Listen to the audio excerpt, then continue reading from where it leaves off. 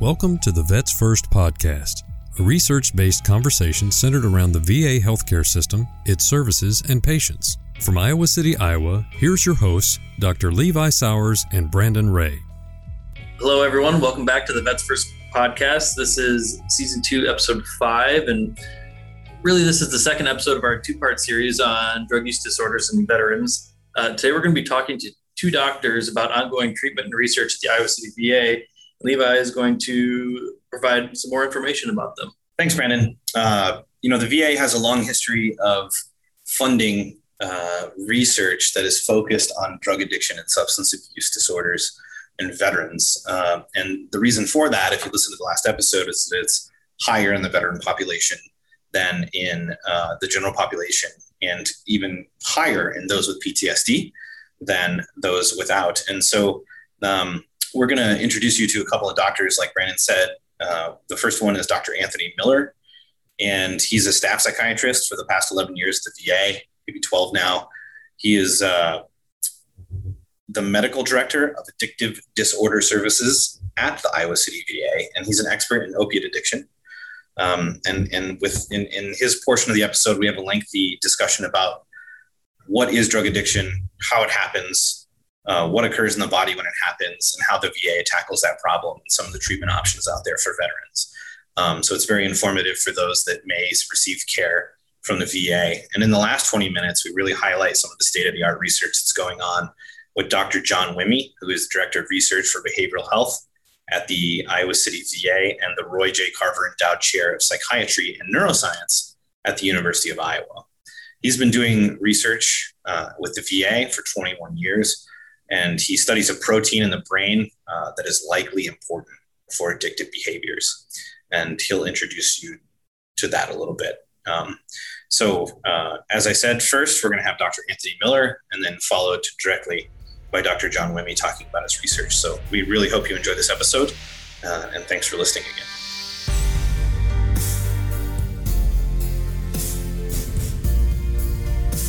Welcome back to the Vets First podcast. Today, we're interviewing Dr. Anthony Miller. Hello, Dr. Anthony Miller. Hello. He comes to us from Iowa City. He's a psychiatrist at the VA for about 11 years, and he's the head of he's the medical director for addictive disorder services at the VA. And he is an expert on opiate addiction. Sure. All right. Hard to think of myself as an expert, but yeah, that's I think what I. Christina thinks you're an expert on it, so she definitely. And I know that you've given talks about it, right? Yeah. So I would call you an expert on that. Yeah. We'll go with that. Okay, that's the intro. It's all out of the way. That's the weird part. Yeah, that's always the weird part. Okay. So, one thing that really stood out to me with our interview of Trevor was how much of an impact you made on his life. Mm-hmm.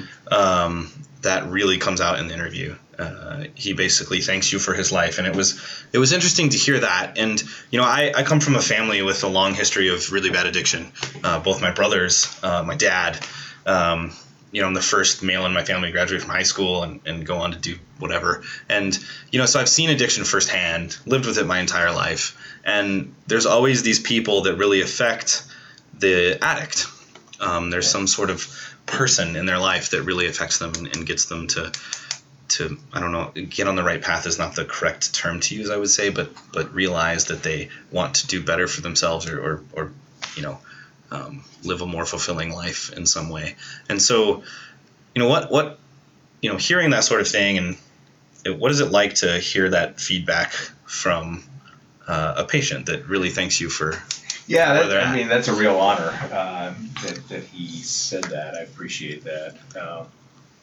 And it's one of the kind of gratifying things about working in the field is that you really do see tremendous improvement in people's lives. Unfortunately, not everybody, but the people who really engage in treatment and do well, it's just it's really neat to see. Mm-hmm. Fantastic. So, how did you start working for the VA? Well, kind of by accident. I was living in Maine, and my wife and I had young children, and we'd had some family living in Maine, and some of them, a couple key people passed away, and a couple key people moved away, and we sort of were left with raising little kids and not having any family close by. So we were looking for opportunities to move back home to Iowa, and had looked at a number of different opportunities and was sort of not seeing anything that that looked viable. And then out of the blue, several months after I'd sort of given up on looking for my job in Iowa, got called by Brian Cook, who was a psychiatrist at the VA, was the head of the mental health service line here, who had gotten my name from somebody at the university, and said, we've got the position. It seems like you'd be a good fit for it. You want to come out and take a look? And I was like, I hadn't really thought about working for the VA. I mean, I'd done some rotations at the VA in medical school, but had not been something that I'd really given a whole lot of thought to. So kind of stumbled into it because it was my ticket back home to Iowa, and now I really wouldn't work anywhere else. It's a great system to work in because even though the VA unfortunately gets kind of a bad name for being a big bureaucracy and having some rules and policies that seem a little arbitrary, but I find that in all the ways that are important, the VA is really the best place I've worked. I can get what my patients need for them, and I don't have to worry about business aspects or those kind of things because somebody else takes care of all of that. And the vets themselves have been great to work with, and again, it's a population that I hadn't really honestly thought a lot about before I came to work here, and they're just it's an interesting group of people who have had by nature of their service have had interesting lives and experiences, and it's been a good place to work. So how does opiate addiction start? I don't think there's one answer to that. What we found out from this experience over the last 20, 25 years with the rise of opioids being prescribed for chronic pain is that about 25-30% of people on long-term opioid therapy will develop signs of opioid use disorder, which is the current clinical terminology for what we'll call opioid addiction. So for some people, that's what happens. They start with an injury or a painful condition, get prescribed the medications. For some people, discover that it not only helps with pain, but also helps with decreasing other negative experiences like anxiety or depression or low mood. Or they discover that they can get a high or a euphoric feeling from it. So for some people, it starts there with exposure to it as a pain treatment. For other people, the path is very different. That they're looking for a high, and that's how they come to it, not through prescribed use, but by getting pills from another person, or some people who seek out heroin initially as their first opioid. Much more often, people come to it originally through pills. Even of people who are whose first addictive behavior with it is through illicitly obtaining medication or heroin. A lot of times, their first exposure to opioids was still in the context of getting it as a treatment for pain. Sure. Do you experience, in some level, some animosity from some patients? Do they blame their problem on, hey, the doctor gave me medicine, this is supposed to help me, and now I'm in this predicament because of the doctor, so why should I trust said doctor again? Yeah. Yes. That absolutely happens, yeah. How do you kind of get over that hurdle with some of these patients? Is it more of a building trust over time? Definitely there's an aspect to that. I can kind of relate it to that too. is that there's not necessarily always a clean-cut line, right? This person has an addiction and this person doesn't.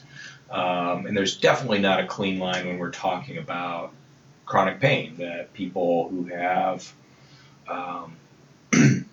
chronic painful conditions and begin to show some of the signs or behaviors related to addiction, they don't necessarily fit neatly in one, in the pain bucket or in the addiction bucket. And for a lot of those people, accepting that they have an addiction or accepting treatment for an addiction that they're not sure they have, that's even a bigger challenge, I think.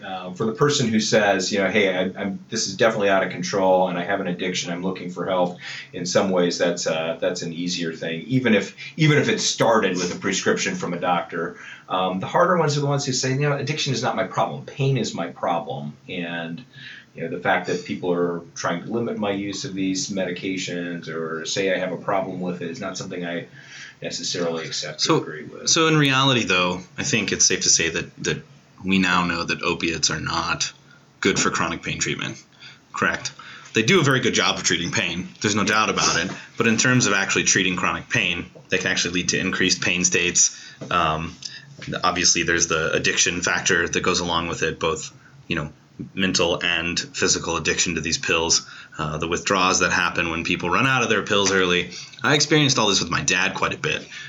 He was one of the people that was like, no, the pain is my problem, not these opiates. And, he ended up overdosing 3 times unintentionally later on in his life as he got older.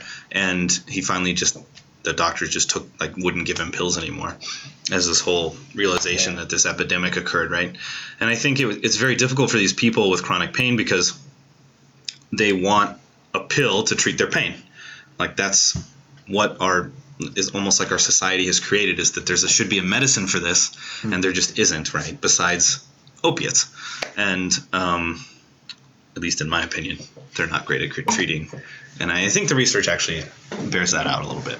Yeah, absolutely. I mean, first thing, I just want to say I'm sorry to hear about your. Oh, it's all good. I just wanted to try and experience. But no, it is. It's a horrible disease. It's a horrible thing to have happen. And the story that you're telling about your dad is sadly not unique. I mean, no, not at all. Yeah, common experience, unfortunately.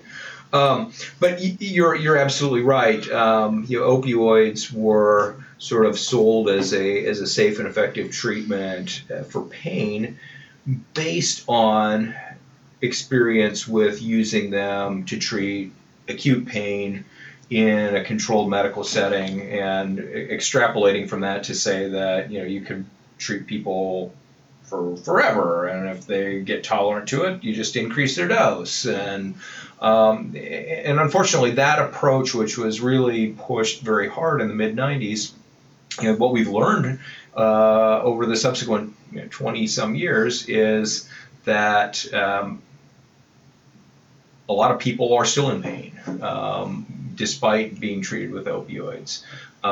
There's this thing called opioid-induced hyperalgesia, where people actually become more sensitive to painful stimuli because their natural systems develop a response to compensate for being exposed to opioids all the time. So their sensitivity to pain actually increases.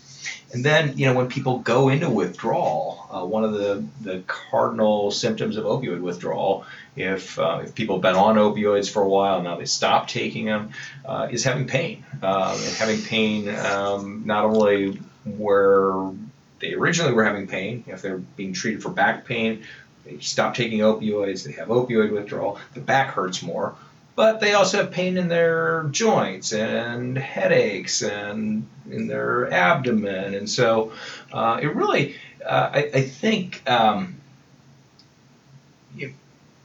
cements for the patient that, this really works, because look how horrible I feel when I'm not on it, right? So everything hurts if I'm not taking it. So this is really, it's treating all these pains, including pains I didn't even realize I had. Absolutely, yeah. And yet, that person, possibly had they not been prescribed an opioid to begin with, or only been treated short term with it may actually be in less pain today, which is kind of an unknowable thing for any given individual. I mean, we know that this heightened sensitivity to pain exists, but for any one person to say, you would be better off if you didn't have these, that's the harder thing, I think, to wrap our heads around. For sure. Yeah. So if a veteran is on opiates and has an addiction problem and thinks they have an addiction problem, what should they do if they want to seek treatment at the VA?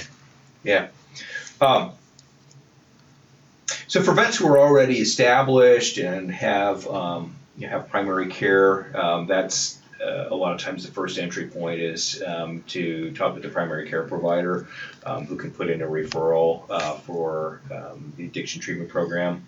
But we certainly have had people who have kind of started with us in the addiction treatment program that they will call up looking for services specifically. So we take people who are self-referred as well as people who are referred by the primary care provider or by another specialty. A lot of the folks that come to us for opiate addiction actually have been recently coming to us from the pain clinic. So do they end up going into an outpatient treatment program, or is it an inpatient treatment program generally, or does it probably depend on the case? Yeah, we have both things available.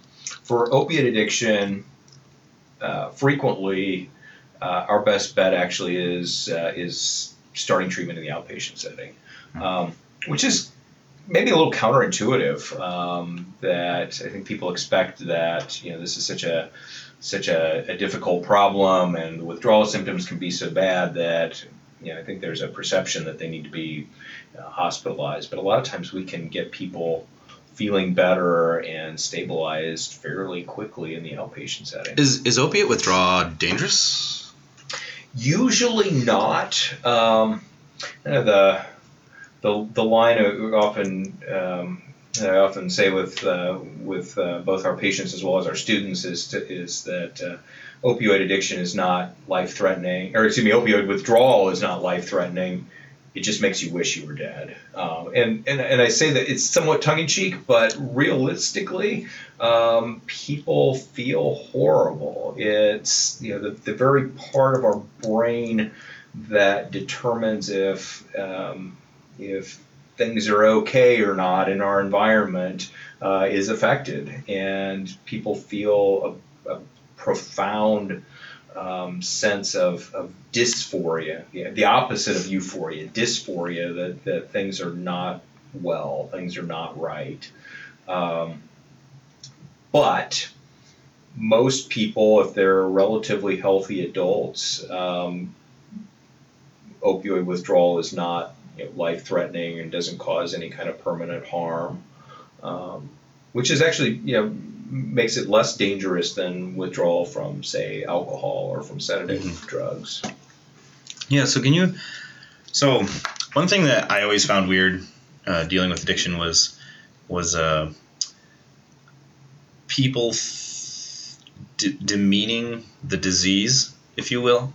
So, you hear it all the time. Well, these people made a choice to do drugs. They made a choice to do this. They made a choice to do that. Why can't they just stop? So can you talk a little bit about how or why we should consider addiction a disease versus, some bad life choices? Yeah, no, that's a great question. It's one that comes up a lot. I like to draw an analogy with type 2 diabetes. So type 2 diabetes, very common medical problem. Nobody would argue that type 2 diabetes isn't a disease. Does it start with bad choices? For some people it does. That, lifestyle things like lack of exercise, overeating, particularly overeating high carb, high fat foods, contributes to the risk of developing diabetes. But that's not all. It's not just that they make a bad choice in terms of what they eat or their activity.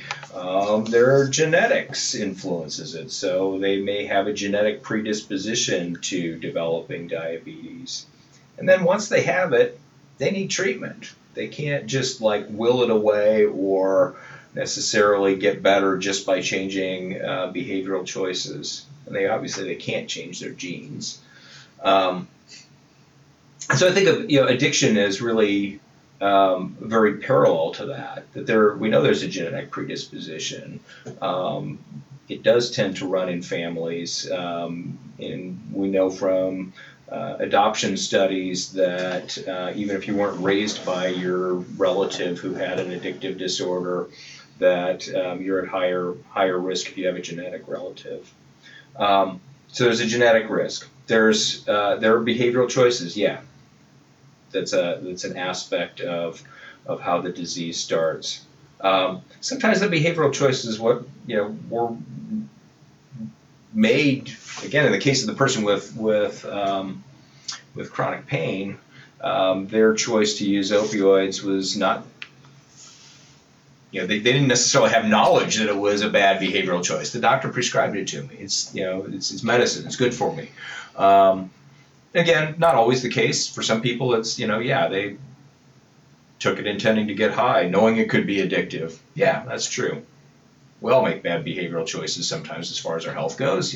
Sometimes I don't put my bike helmet on when I ride my bicycle, right? Or sometimes I don't floss, or I definitely eat donuts. We all do these things, right? Yeah. We know things that are risky or unhealthy, and we choose to do them anyway for a variety of reasons, because it's more convenient, tastes better, whatever. And so, I think the same thing applies with use of drugs. People probably know that it's not healthy, but on the other hand, we don't always choose everything we do in life just based on, the health consequences of it. Some people can do that and walk away and never touch it again. That's, great for them. For other people, because of something about their body chemistry, their genetics, their mental state at the time, can't do that. That it becomes compulsion to do it again. And with repeated exposure to addictive drugs, people begin to lose their ability to moderate or make choices. I was going to say, why can't someone just say no? Well, one of the things that there are a couple things. A couple areas of the brain that we might want to talk about. So one is the initial effect of opioids and other drugs of abuse on the brain involves the nucleus accumbens, which is a part of our brain that is responsive to you're going to have to edit this because I'm not doing a very good job here. It's really so the nucleus accumbens. The nucleus accumbens is a reward center for the brain. The nucleus accumbens, yeah, it's right.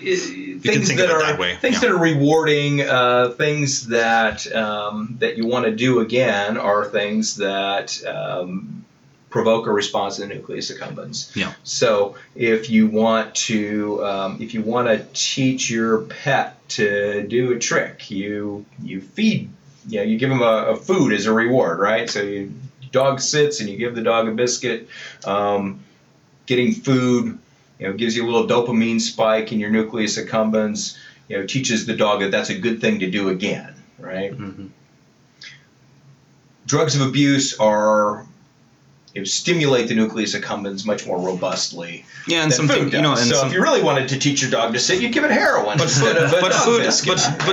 But in all seriousness, food also triggers the nucleus accumbens. Yeah. Food, sex, addiction, music, good music will trigger the nucleus accumbens. So it's definitely this center. You can sort of think of it as this overall reward center that strengthens the choice to do that thing again. Right. Yeah. So taking drugs is something that we learn to do really, really well, because it's the same part of our brain that teaches us to do to eat, right? It's sort of hijacking that reward circuitry, right? Yeah. In a way. Yeah. So we got that as an aspect, and then we talked about withdrawal, right? So with repeated exposure, the brain adapts to the presence of the drug, and now you take the drug away and the person experiences withdrawal. So now you're getting, not only did you have the reward for using it, now you have punishment for not using it. And then the third kind of concept going on in the brain is that all of these things affect the prefrontal cortex, the part of our brain that makes decisions. And so you've got a reward for taking the drug, you've got punishment for not taking the drug, and you have suboptimal function of the part of the brain that figures out whether something's a good idea to do or not. And it's that sort of trifecta, if you will, that makes it really hard to just make a choice to not use a drug. So with such strong reward and punishment dichotomy there, does anyone, in your opinion, fully get over addiction? Like, are they once an addict, always an addict, but able to change their life in a way as to resist doing this? Or is there a way to not become an addict in a sense? Yeah, I mean, there are people with addiction who are able to stop, and if you look at like the psychiatric epidemiology literature, they talk about people having spontaneous remission. I don't think there's anything spontaneous about it. I think people make a choice, they work hard, but the thing that's spontaneous about it is that they're not getting formal treatment, maybe, that they're figuring out on their own how to, like you say, restructure their lives in such a way that they no longer have to use the drug. But so, my understanding of that is relatively rare. That success for addiction is much higher when you have a good treatment plan. Absolutely, and I bring it up because not everybody follows the same path, and I do think there are people who are able to manage on their own. In the case of opioids, we know that the risk of relapse is incredibly high. And even people who've been able to abstain for one reason or another for years still has a high relapse rate. So one of the things one of the sources of information that we have about it is some experience with a group of young men who were addicted to heroin in California, who were referred in the legal system to what we would call a drug court now. Starting in the early 1960s, and these guys were followed for a period of 40 years. And in that group of men who were addicted to heroin, even in the ones who were able to sustain abstinence from heroin for 15 years, still had about a 25% risk of relapse.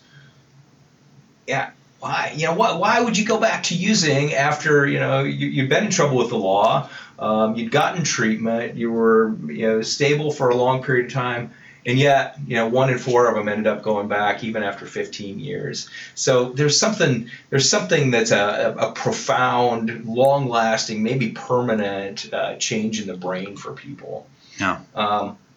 And that's and those are the ones who had achieved a long period of abstinence. Risk of relapse for people who've had shorter periods of abstinence is much higher. And that's actually a common part of treatment, is relapse. Yeah. Is that true? Right. I mean, addiction, I think, can be thought of as a relapsing remitting disease that people get better, but relapse is common and somewhat expectable. What we've learned, though, is that medication treatment vastly reduces the risk of relapse in opiate addiction. Yeah. So I actually wanted you to talk a little bit about methadone and Suboxone. So this realization that there was something that changed in a person's brain and body that put them at high risk for relapse was recognized going back now 60 years. Researchers in New York City in the 1960s hypothesized that if you could correct that abnormal body chemistry that occurs in a person with addiction to heroin or other opioids, that you could reduce the addictive behavior. And the way that they proposed to do that was with this medication called methadone. So methadone's an opioid. It has very similar effects in the brain and the body as does morphine or heroin. But the difference is that methadone is much, much slower. So if you take oral morphine or codeine or oxycodone, you experience the effects in less than an hour. If you inject heroin, you experience the effects in less than a minute.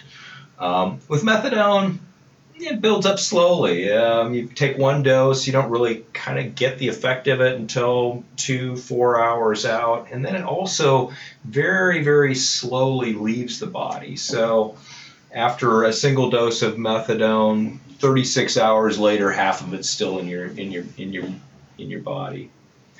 What that allows us to do is titrate the methadone dose to a level where people don't have much change in the amount of opioid in their system. It's very different than somebody who's abusing short-acting opioids as they go, they use, they feel the intoxicating effects, it wears off, they feel withdrawal effects, they have to redose, and they have to do that. In the case of somebody who's using heroin, they have to do it 4 or 5, 6 times a day. Whereas with methadone, you can have kind of a steady level where you're not in an intoxicated state.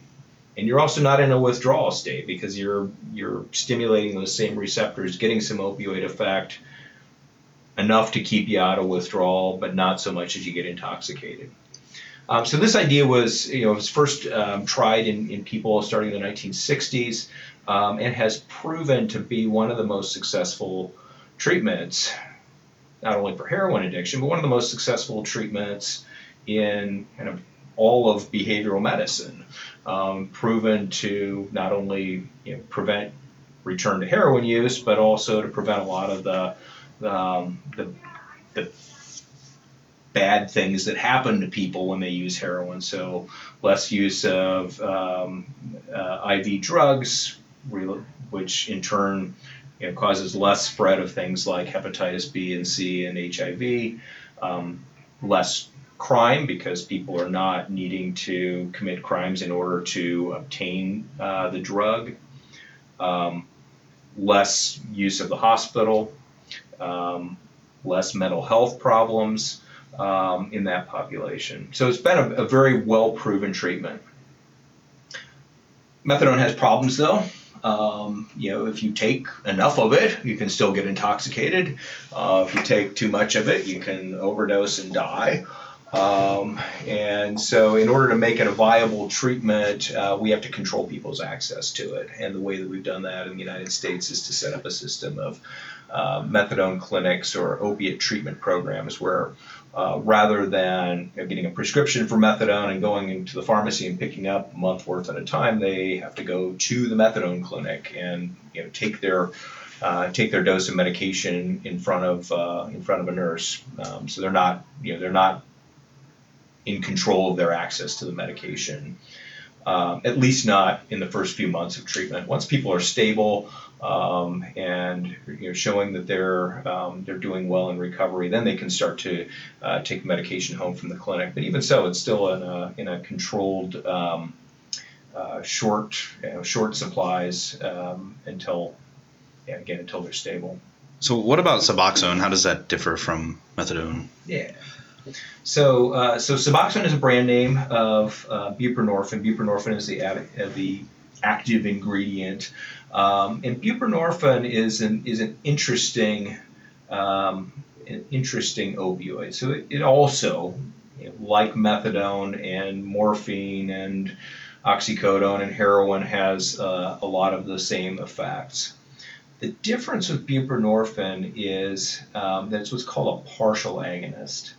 So a full agonist turns on a receptor 100%. So morphine turns on the opiate receptors in the brain and spinal cord full on. Methadone turns them full on. Buprenorphine turns it on like 40% of the way. So it has kind of a limited opiate effect. And when you plugged all of the receptors with buprenorphine, you still only have a partial opiate effect. the great news about that is for a healthy adult who doesn't have other kinds of sedative drugs in their system, that maximum buprenorphine effect isn't enough to kill you. That's a huge advantage over opiates of abuse, and a huge advantage even over methadone as a treatment, because you almost can't overdose. And I say almost because if somebody was physically ill, particularly a problem with their breathing, or if somebody was also taking sedative drugs like Valium or Xanax, or drinking a lot of alcohol, you could, by combining those factors, end up with a lethal overdose. But lethal overdoses are definitely rare, if not zero, with buprenorphine. Also, because of that partial agonist effect, it's also harder to get high with it.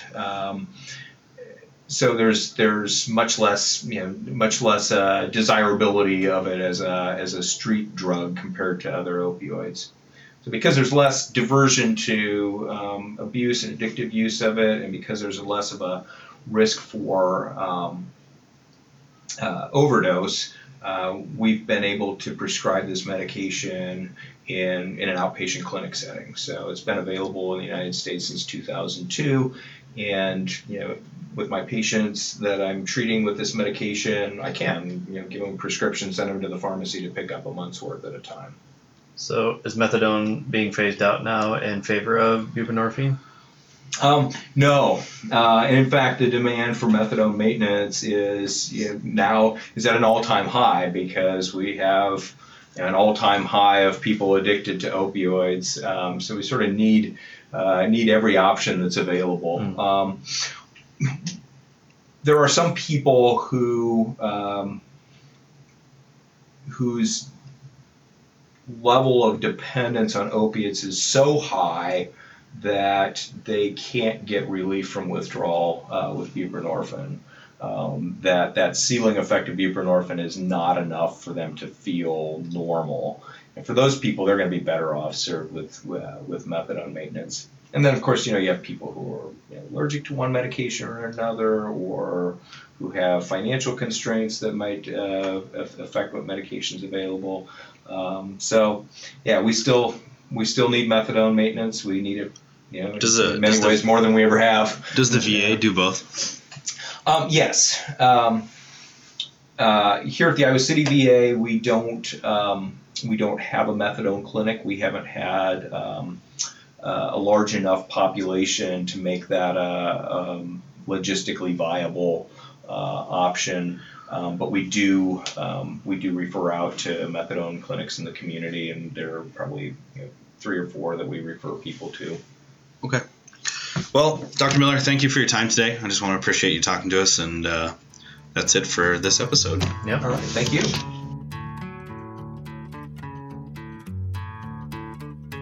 Welcome back to the Vets First podcast. Today we have John Wimmy, who's a staff psychiatrist at the Iowa City VA. He's also the Director of Research for Behavioral Health at the Iowa City VA and the Roy G. Carver Chair of Psychiatry and Neuroscience at the University of Iowa. Welcome, John. Thanks, Levi. And then we also have Brandon, per the usual, with us. Hello, everyone. So the first thing, John, where'd you come from? Where'd you grow up at? Oh, I was born in Iowa City. I grew up in southeast Iowa and West Burlington. West Burlington? And then where did you go to? Did you go to high school in West Burlington? Yeah, West Burlington High School. West Burlington High School, and then where did you go to college at? Central College in Pella. In Pella. Oh, so you've kind of been an Iowa guy your whole life then? For the most part. Most part. So once you finished your college, what made you want to do medicine? I think I've been interested in pursuing medicine since I was in high school. Oh, wow. I was interested in the math and sciences, and I had a family doctor who was very inspiring, and I wanted to model him. Mm-hmm. Absolutely. Do you have so where did you go to Iowa for your medical school? I completed my MD and PhD degrees at the University of Iowa, and then did a psychiatry residency at Iowa. Oh wow. here Okay. also. That's fantastic. And so once you finish that, how did you get involved actually with the VA? I know that the residents here have to do some time over at the VA while they work. Right, yeah. So I started seeing patients as a resident, doing rotations at the VA hospital. Yeah, did it pique your interest at all to work with veterans or? Oh, yes, absolutely. Yeah. I remember working at that time largely with veterans from the Vietnam era who were very interesting and had a lot of important things to say about Vietnam and their experiences. Yeah, absolutely. So what made you get interested in psychiatry, study of behavior and things of that nature?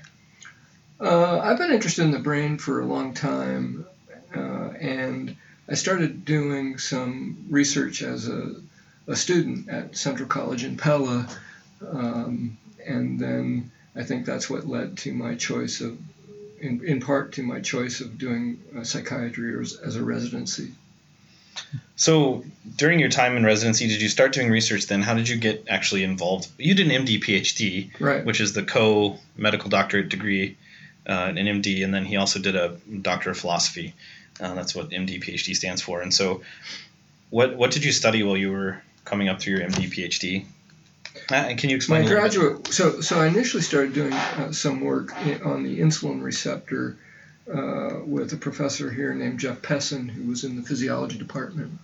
And through Jeff, I met Scott Moy Rowley, who became my PhD mentor, and I did some work in yeast, actually, brewer's yeast, as a genetic model. So in my graduate training, I learned a fair amount about genetics, molecular biology, and biochemistry. So that's a long ways away from the brain. Why did you choose to do that for your PhD if you were thinking about going into psychiatry at the time? I was advised and I agreed, I think, that it was really important to do some rigorous mechanistic basic science as a good training experience. And I think the science that I learned doing yeast biology was a really good example of that. You know, one thing I think that's difficult for people to understand is what is the usefulness of studying yeast? Mm-hmm. How would a yeast, a single-celled organism, compare to humans, and why is that important? Why is it important that we do these mechanistic studies in science? Does that actually lead to human health at all eventually? So it's a simple model system, but a lot of the biology at the single cell level is reasonably well preserved in yeast to be able to compare yeast and mammalian cells like human cells. So yeast do a lot of the same things that human cells do, and so because it's a very simple model, you can accomplish a lot in a much shorter period of time. Oh, interesting. Yeah, so it's very high throughput, or yeah, I guess that's what you would call it, high throughput. Yeah, I think so. Yeah, so you can manipulate genes and make knockouts and in a matter of days and weeks in a yeast, as opposed to years potentially in an animal. Nice. So do you want to ask a Yeah. question? So, John, what's your current focus on research? What are you're most excited about with current directions that you're going? Yeah. So for a number of years now, I've been interested in studying a family of ion channels that are expressed in the brain that are activated by acidic pH or low pH, by acid in the brain. And these are called acid-sensing ion channels. And they influence the excitability of neurons and how well neurons function in the brain. And so when the brain becomes acidic, these channels become activated and engage or activate neurons in the brain to ultimately produce behavioral effects. So what kind of medical conditions encourage the brain to become acidic? Like if I happen to get sick or an injury or whatnot, where do you see scenarios of the brain becoming acidic and these acid-sensing ion channels becoming more active? So in medical school back 20 years ago when I was in medical school, we were taught that brain pH was in fact, pH throughout the entire body was very tightly controlled by organ systems such as the kidneys and the lungs. And there was not much knowledge at the time about pH fluctuations. They were thought to be generally bad things that occurred mainly in certain disease states. But since that time, and largely through some of the work we've done with these acid-sensing ion channels, we've learned that pH is really very dynamic, particularly in the brain, and so many things can influence brain pH, including blood flow, neural activity, synaptic transmission, as well as breathing and renal function, as I mentioned before.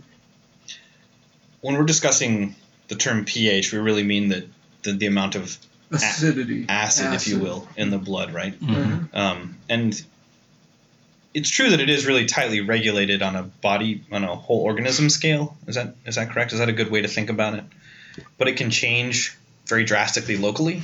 Right. It can fluctuate locally, and it's really important that it's controlled because it can have dramatic effects on many molecules and receptors throughout the body, including the brain. Yeah, and so some of the work, and the reason why we wanted to interview you actually is that some of the work you've done with ASICs has been to pioneer this idea that it's possibly involved with addictive behaviors in organisms. That's right. And so there's an area of the brain called the nucleus accumbens has been implicated by a whole host of prior research to be important for reward and pleasure and also drug-seeking behaviors. And the nucleus accumbens is one of the areas of the brain where these acid-sensing ion channels is particularly highly expressed. And so that observation that these channels are abundant in this brain region involved in addiction drew our attention to its potential role in addiction-related phenomena and behavior. That's good. That was a really good explanation of that. So these ion channels, these ASIC ion channels that detect acidity in the nucleus accumbens, how did you come to find out that they were important in this drug addictive behavior? Right. So over time, we've made genetic manipulations in animals. So we have deleted the gene that encodes these ion channels, and we've also been able to overexpress the gene in mice. And we've also developed viruses that can be delivered to brain areas that can either delete the gene or increase the expression of this gene very specifically or in particular. And so we can make very precise manipulations in the gene that encodes the protein that forms this ion channel. So we can manipulate its expression. Yeah, absolutely. So were you able to do this in mice? And when you do this in mice, when you delete it, are the mice, do they show more of addictive tendency or less addictive tendency? What we've found so far is that mice lacking these ion channels tend to exhibit behaviors that suggest drug seeking or drug craving. And we found that both with drugs like cocaine and also with opioids such as morphine and opioidergic drugs. Mm-hmm. So just to get a little bit off of the research and more onto addiction itself, why are these drugs so addictive? Why is cocaine and opiates so addictive to a person? Well, one thing I've learned through this research that's really remarkable is how these drugs can affect the communication between neurons called synapses in the brain. And so these drugs actually produce long-lasting changes at these synapses that can really influence brain function in a variety of ways and produce this. People think that this plasticity in these synapses that lasts a long time is responsible, at least in part, for the craving that develops that causes drug users to continue to want to return to using drugs over time. So as a craving, it's more of a, when you say craving, when I'm very sort of ignorant when it comes to drug addiction, other than my personal experiences with my family members. But when you say craving, is it a biological craving? Does their body require it to some extent? Requires maybe not the right word, but is there a... I think of this more in line with this, like an appetite for food. So where over time a kind of hunger for drugs gets stronger and causes people to seek out drugs to satisfy that hunger or that craving. Mm-hmm. And that can become quite powerful in some people, correct? It's extremely powerful. The craving that develops is one of the hardest things to combat because it can last so long over time. So someone might go through rehabilitation, treatment in an extended treatment program and then be discharged from that program, but yet they're still battling these cravings, and things that they see in the environment might act as cues to prompt them to want to remind them that about these drugs and trigger this hunger again. So, I think a common misconception with drug addiction is that these people, obviously they made a choice to originally do these drugs, but over time, from what we're kind of talking about here, is that it becomes a biological thing in them, that these people have a change in their body that actually drives them to seek out these drugs more often. Right. So it's much like memory, and so a lot of researchers have spoken and written about the fact that this is really co-opting or hijacking mechanisms normally used in learning and memory. And so these synapses or these connections between neurons become stronger and constitute a memory for the drugs. And then because it's in an area that's really involved in pleasure and reward, these synapses appear to continue to drive the desire for that feeling that was achieved initially by the drugs. So, John, your research that focuses on the nucleus accumbens and these acid-sensing ion channels and their role in substance use disorders, where do you see treatment directions moving forward? What are you hoping to achieve? So I'm really excited about this research for several reasons. A lot of existing treatments target the receptors for these drugs. For example, opioids act on opioid receptors in the brain, and and people have not been terribly successful solving the problem by just targeting these receptors. This work with acid-sensing ion channels presents a whole new potential molecular target for therapies that's outside of these standard molecular targets that people have already tapped into. And so the current existing treatments for opioid use disorder are other opioids, for example. Mm-hmm.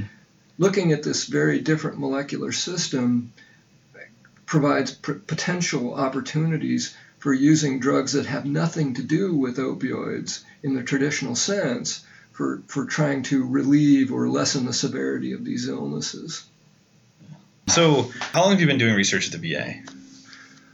Oh, geez, it's about 21 years now. 21 years you've had funded research at the VA? Right. Wow, that's incredible. So how has the VA helped your research career? Well, the VA has been really critical for helping me provide research support for the science that I've been doing. One of the very first opportunities that they provided was what was called a Career Development Award. And it was for young scientists, and you didn't have to have much preliminary data, but just some ideas and that may have promise. And the VA was really progressive in funding young scientists, and that funding proved to be very influential in helping me get my career started. Yeah, I hear you there. I have a CDA as well, and it's been very influential in getting me at least to the point where I'm at now, where I can hopefully make the transition into independence, which is nice. It was nice that someone like the VA took or invested in me as a young scientist. It's nice to see that they still do that. So, and it's I think designed or intended to promote researchers or young scientists who do research that's really relevant to the veteran population. There's just no other program or opportunity out there that's like that. Yeah. So along those lines, why do you think it's important that the VA has a research program? I think a lot of veterans don't even know about the research program that the VA has. And so can you explain a little bit why it's important that the VA has its own independent research program? There are aspects about veterans' health that are relatively unique. And I think the VA provides a venue and an opportunity to learn to probe the causes and consequences of problems that are unique or relatively so to veterans. And the combat experience, wartime situations, those are pretty unique to veterans by and large. Yeah, that's, it's interesting. The VA research, when I think about it, it's very applicable to veterans themselves, but in the grand scheme of things, there's been so many discoveries through veterans. There's this thing called the Million Veteran Program, where they're trying to get a million genomes sequenced, which is going to be a very powerful genetic tool moving forward in the world of science. And so I think it's the VA focuses on veterans, but in the grand scheme of things, it has this huge ability to affect the general public as well. And I think there's another benefit also, and that is by providing this research opportunity, it becomes a way to recruit top-notch physicians and scientists to the VA to direct their attention to problems that are specific to the veteran population. Absolutely. Do you have any veterans in your family? My grandfather was a World War II era veteran. Awesome. Cool. Well, John, thank you for your time today, and we look forward to hearing from you in the future. Sure, it's a pleasure, Levi. Thank you. Yeah. This concludes today's Vets First podcast. For questions or comments relating to the program, please direct email correspondence to vetsfirstpodcast@gmail.com. Thanks for listening.